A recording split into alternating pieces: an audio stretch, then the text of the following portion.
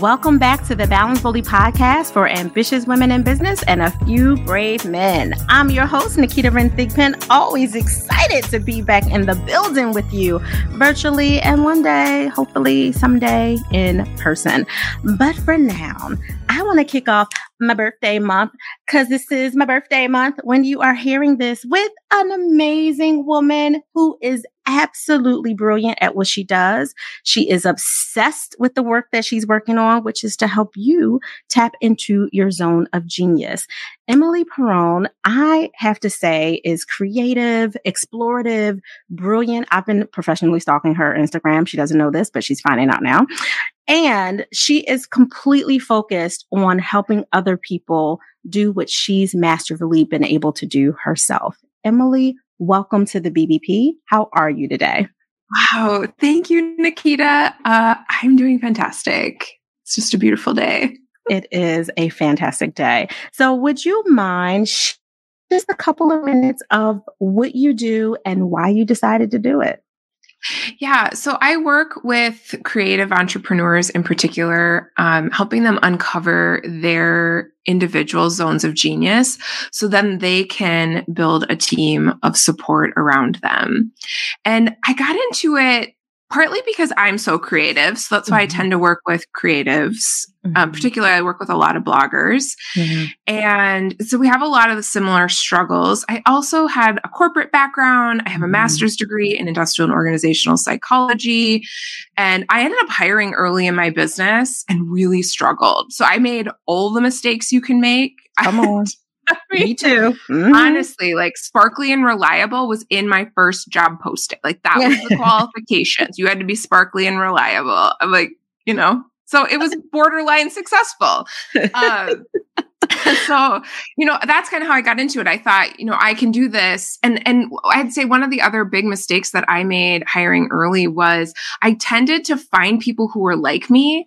And so then I amplified my weaknesses. And so when I really started to understand zone of genius, because I feel like genius encapsulates so much, right? It covers our personality, our strengths, our experiences. I really love it as this like really holistic, big picture on who you are. And so just the more that I've dug into that, the more I found I didn't really find the resources in the world, that Google would give me were all that helpful. The founder of the concept in his book mentions he reflected for a week. That's how he found his zone of genius. Like I reflected for a week and it didn't work. It did not. I'm like, just a week? Really? That's where that came from? But okay. 1 week. But he and I have very, very different backgrounds. And so it makes he had decades more experience than when I was first doing this in my early 30s. And so I was like, that makes sense. Like a mid 50s guy is going to use different tools than an early 30s woman. And so absolutely, things like that. So, and a lot of it too is geared more toward employees as well, which is great. Like that's a great segment of the world. And I felt like entrepreneurs and freelancers were really being neglected in this space. And so that's then where my work has come, right? So I've done a lot of recruiting, a lot of organizational strategy development. And then now I'm like in this space of focusing even more on the zone of genius concept. Yeah, I appreciate specifically I'm biased because I'm an entrepreneur. I've been an entrepreneur for 11 years. I came from a professional world that was super system-based because my background is I'm a licensed clinical social worker and trauma specialist before I dove deeper into sexology, relationship advice, and human behavior and all the things, where now we work with power couples and married women entrepreneurs. And the couples have to have at least one person. Typically, one person is at minimum an entrepreneurial spirit, because you and I both know that people who have innate entrepreneurial tendencies, we just think different. We see the world different. It has color, it has sound, it has texture. And not that we're smarter than anyone else, because lots of famous entrepreneurs have come from corporate or systemic backgrounds before they tap deeper into themselves and found their zone of genius, to use the language that is on par with you, before they came over. But it does make us stand out when we're in systems and corporations. We look a little odd. We do things seemingly a little bit rebellious and can often be the person in the room that has a unique spin on how we could create a solution in a different way that might not quite fly with the culture. So depending on where you are, you can look like us. What did you say in your first posting? Sparkly and reliable. We can look like that when we weren't asked to be that way, just because of the way we process. So you specifically carving out your lane and working with people that, yes, you can work with the leaders, the employees, the employers, like all of it, but seeing that your deepest connection is with the entrepreneurial spirit, the entrepreneurial thinker, the person who has discovered they're good at a lot of things, but there's only certain things that they are aligned with in their spirit to be best at. And it doesn't mean that they don't have a lot of things that they could check off the box, right? They'd be like, oh, listen, I'm your guy, your girl for all 10 of these things. But what is your zone of genius, which might be, I'm assuming, like a pocket of some really magical awesomeness there. Is that what you've discovered over your time of working with us entrepreneurial spirited humans? Yeah. Yeah. And I was thinking about how that zone of competence, are you familiar with those 4 zones of work from Gay Hendricks' book? So that competence, I found it is an incredible trap for entrepreneurs because, I mean, most of them have been an employee at some point, right? We start there. It's hard to go straight from, at the beginning to be an entrepreneur or a freelancer. It's really hard.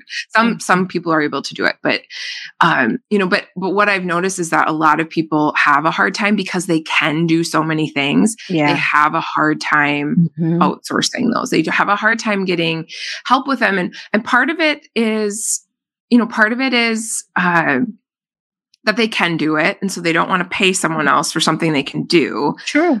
But then also, like, they procrastinate on those things and they don't realize too how much, someone else's zone of genius, they have genius where you have competence. That's what I think is so brilliant about the 4 zones of work in particular, is that we can build teams that complement ourselves as entrepreneurs.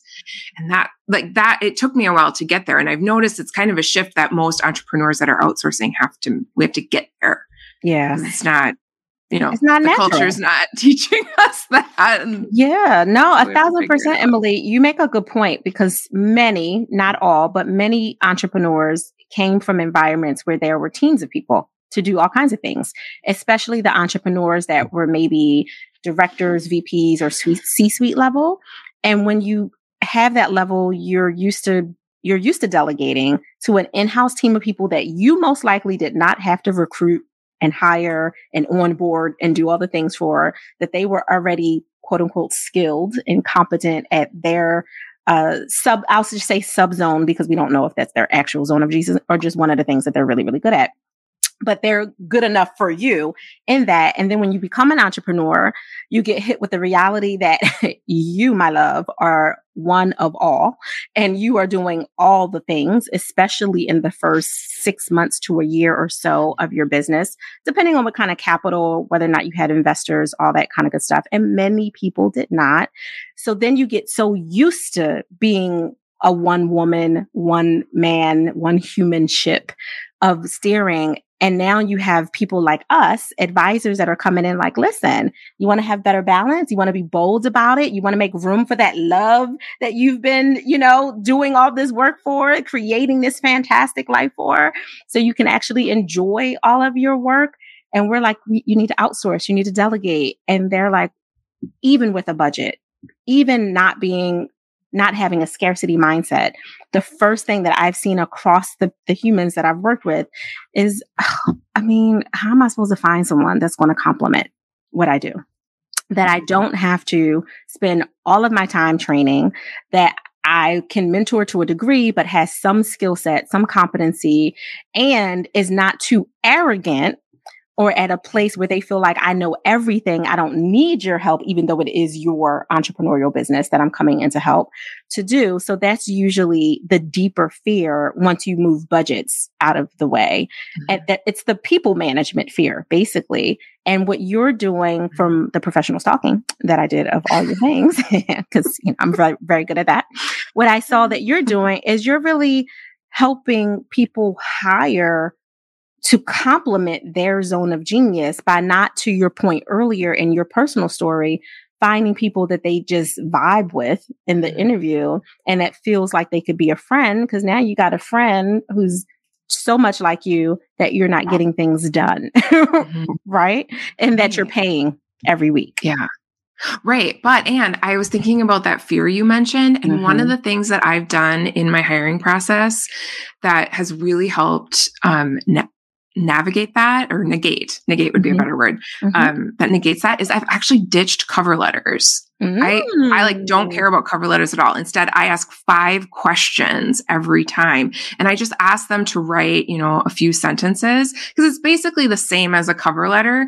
But the best part is, one, I always ask, what is your zone of genius? Because that really helps you get a sense of who they are, right? So if you're hiring a social media manager and their zone of genius is, I don't know, creativity. I mean, just like, they'll be honest with you, and it's really helpful. And it's like, well, that's not, I wanted someone who's like super into TikTok. And so that's fine. Right. But it's really helpful. And then you can also compare people so much more easily, because everyone's responding to the same questions instead of this random, everyone writes something else, like everyone writes something different in cover letters. So no, I love to compare. Do you want to give a little teaser of some of your 5 questions besides what is your zone of genius? Yeah, I can. I mean, I'm even willing to share all 5 if it happens. The first one I always ask is why, something along the lines of why they're the best candidate, or, what attracted them to the role, things like that. Because I think that really gets at the point of the cover letter, right? You already got their resume or their LinkedIn profile. So I always ask that. Then I ask zone of genius. The third one will vary for social media managers, and even for some other roles. I like to ask, what is your proudest accomplishment? In the industry, because I think that helps see their experience a little more. Like, if, you can see a lot from that. I'm glad you added in your industry at the end of that, because I'd be like, oh, let me see, my firstborn. No. Right. But like, think you're a social media manager now. Right. You're like applying for a social media manager job.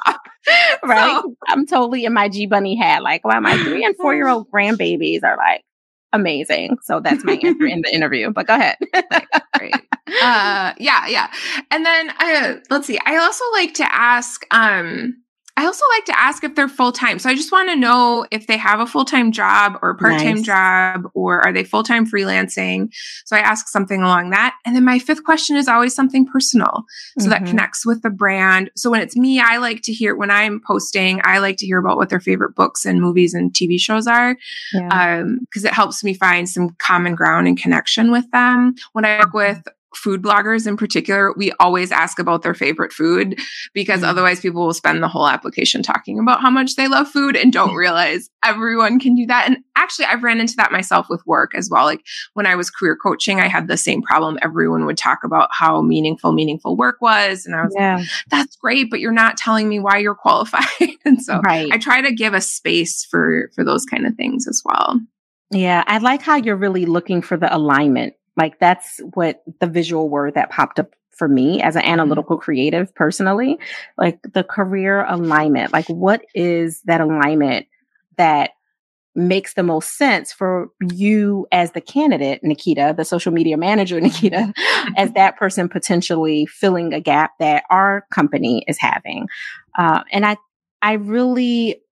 I honor that you're going deeper, because a lot of people don't do that. It's a superficial, tactile, how many boxes can I check off, right? Skill set software. And to your point, you can just go to their LinkedIn profile or pull up their CV, resume, whatever you required in the first place. And it's so non-personal. And then when you hire those people who, yes, have the skill set to do the things, but they're not integrated into the culture that you either have or you're trying to create as an entrepreneur who's finally heard Emily Perron when she said, you need to outsource, you need to delegate. I got it, but oh goodness, this person doesn't vibe with the culture that I'm trying to create. When you come across that for your clients and all the work you do, because you're also managing clients, helping them match people to their zone of genius and hire appropriately, and you're dealing with creatives, which we are a fun and interesting batch of humans to extract information from, that we're not like throwing it up in the air saying, but it kind of looks like this. You know what I mean? And you're like, no, not really, because you didn't use words yet. So there's all of that context, and you're still trying to have a life. So I know you're not trying to be available 24/7 to all of the, creative energy that comes up at 3, like, oh, here's my answer to Emily's question at 3 a.m. when I'm slacking it over to you. How are you helping the creatives that are just stuck with how to integrate freelancers specifically, because maybe they're not W-2 employees, they're outsourced, potentially even to 1099 through various platforms, but they want to have them be a part of their back office community, their team community, but still honor and respect that this person has, to your point, because you vetted that as one of your 5 questions, they have other jobs. They have maybe their own business that they're trying to use this platform for. And now as the entrepreneur, I'm switching hats to the other entrepreneur that's hiring that person. The challenge then comes up. Can I trust that they will be available for me when I need them? And let's say it's 10 hours a week. Will they really be available, or will they look at me as a vendor instead of as a client, which is a different way to view people? Right. Well, I think part of it is it's communicated through the job posting. So I'm really intentional with myself and my clients, like capturing the essence of the business owner. I really want to make sure that their personality is infused into it, because that job posting is really the magnet, right? It's going to attract or repel people accordingly. And not only do I work with a lot of creatives, but also I'd say they're pretty heart-centered, like I am myself. And so, I just love that word. I love that phrase too. And fun batch of people. Yeah. And so we it's almost a non-issue, because when you put that level of care and craft, even into those questions, even the questions we're asking, because that's a unique thing, that even those questions, like not asking for a cover letter and asking for these questions instead, again, it's going to attract or repel people. And I really haven't had a lot of applicants that have made it into an interview that are that way. I'm usually able to weed them out pretty easily. Because one thing they'll do is like they'll put like a really great red flag, and a great reason to use questions is, some people will just say like, see cover letter, let's talk. Like they'll write that, let's talk for all the questions. And I'm like, no, you put no effort into this. Like, I'm not taking the risk on you and like giving you 30 minutes of my time if you're not willing to even write 2 sentences for me. Like, do you know what I mean? And so it seems to like work itself out by using the processes that I've refined and honed. And it's been 6 to 7 years. It's not, I didn't make this up last week. This has been quite some time that I've been spending on this. Yeah, no, I appreciate that. And that was some clarity too. Because prior to you explaining that, I was thinking these are questions you ask in real time, like while you have them. But these are the preparatory questions that, to your point, screen in or out the best fit, potentially the best fit candidate. Yeah. So instead of asking for a cover letter, I ask for 5 questions to be answered. And really only 2 to 3 of them are more challenging, right? Like, what's your like the capacity question is pretty easy to answer. Like, do you have a full-time job or not? Right. If to your point, if they're going to be honest, because they might say, oh no, I have to be mindful how to answer this, or I might not get the opportunity to interview. And that, it's not a judgment, but it's a reflection of where they're at in their mindset, that they feel like they have to hold a piece of themselves back, which may or may not vibe with whoever the entrepreneur or leader is that's trying to bring them into their team and have some more time available for them. So I just want to dive into something, because you have this new workbook that's all about Zone of Genius. And before you talk to us a little bit about why you decided to do this workbook when you already are doing so well and sharing so much information and, attracting your ideal clients and all of it.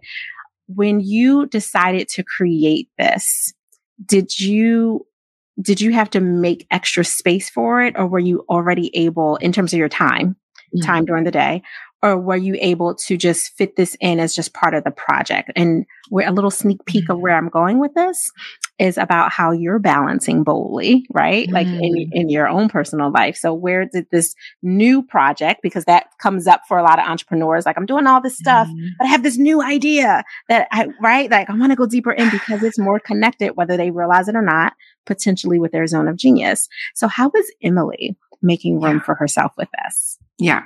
Well, this one was just like a lightning idea. And so I think I put it together in 20 to 30 minutes. And that doesn't mean it's not good or it's shoddy work or anything like that. It's just, I had all these years of studying Zone of Genius and I just knew what needed to go into this workbook. And it's something I'd been thinking about for a while. And I remember reaching out to my assistant in Voxer and telling her that I wanted to do this workbook. And then all of a sudden that day I was able to write all of the copy in a Google Doc of what I wanted to put into it. And then we pulled in a designer to actually put it together because I should not design things. Right. Ever. Yeah, that's me. Stick figures is as far as we're going. I got you. Once it got in process, once I get the initial idea out, then I have two contractors that work with me right now that are really good balances of each other and of me. And so we were able to put it together fairly quickly. I mean, within a few weeks, couple months. Nice. No, and I feel you on when you get those downloads that are right in the confirmation area of your spirit. Like, yep, that's exactly what I need to do. And you don't have to spend a month in analysis paralysis trying to figure out if you should do it or not. That makes complete sense. Well, and I gave myself full permission to, like, if we need a new version in a few months, I can update it. Yeah. It doesn't have to it's not, it's an ebook. So you don't it's an electronic workbook. And so you can print it, you can use it electronically, but you can also, it can change if it needs to. I cannot take the link. No, that's smart. That's smart. That's that. What is that imperfect action? Exactly. What would the kids say? Jinx. We said it at the same time. No, I love that. So when you are not helping all the creative entrepreneurs, the bloggers, the other writers in the world, I know you work with a lot of coaches as well. When you're not helping them find complementary matches to their zone of genius so that they can really scale and grow whatever empire that they're trying to create, how is Emily giving herself permission to pause? That is such a good question. I think it comes through my journaling. I think I journal. I usually free write for about a half an hour in the morning, right when I wake up, kind of get everything out of my head. And I think through journaling over the past, 15, 20 years, that's where it's coming from, right? Because I think it's a very restful way to start the day. It's very gentle. And I think that's where it comes from for me. No, I love that. My standing philosophy that's in our personal circle is be gentle and honest. So that privately, there's a lot of times that I'm using that gentle honesty. This is the first time you guys are hearing it on the BBP. So don't be trying to research my personal emails or anything with that. But it's definitely something that I stand for as well. And we know 20 minutes of writing a day, especially when you're in free thought, scientifically, neurologically makes you happier. And that is the truest reality of that. So you are 15, 20 plus years, and you are a very happy person overall, Emily, which I super appreciate because that complements and matches me really well, selfishly, which I'm okay with too for so many reasons. And I think it's also like to anyone listening, it's never too late to start as well. On this path, like with journaling and just the free writing. Yeah. Sometimes I don't know what to write for a little while. Then something else will pop through. So, and sometimes that musing of yourself and being in that quiet space with yourself, you declutter some of the chaos that was going on from the night before, the week before, the month before, the project before, and you allow, Zone of Genius workbook downloads to come in right in easily, and you're able to get it out without stressing. That's what I'm talking about, honey. Yeah. All day long. All right. So Emily, how can people connect with you and learn more, including to get your free download? Yeah. So emilyperron.com/ZOG is the place to grab the workbook. Also, you'll find resources. My blog is on there. And so there's tons of resources out there on hiring and Zone of Genius and all those things, and actually freelancing as well. And then I'm also on Instagram. I love hearing from people, especially when I'm on a podcast like this. I just love hearing what people think. So you can reach out to me at emily.perron, Perron. I was hearing when you were saying emilyperron.com/ZOG, I was thinking in my head, the place to be, because Corny lives here and I embrace it fully. So there's that. And a triple plug for the workbook and the download, and to go visit Emily Perron, because you obviously are going to be able to tap into some spots in you that you weren't able to access before you met her.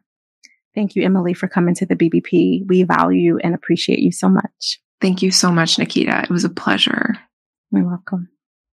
Balance Boldly listeners, I know I had to kick off my birthday month really, really awesomely, because why not? Why not? So happy birthday to every July baby out there. You are awesome and wonderfully made. The other months, you're special too, because all my kids are in other months, but we're not talking about you. We are having an intentionally selfish moment to say happy birthday to Nikita. Just taking that small moment. Outside of that, I want you to do what I ask you to do every single week, which is enjoy the balance of your day, but do it boldly.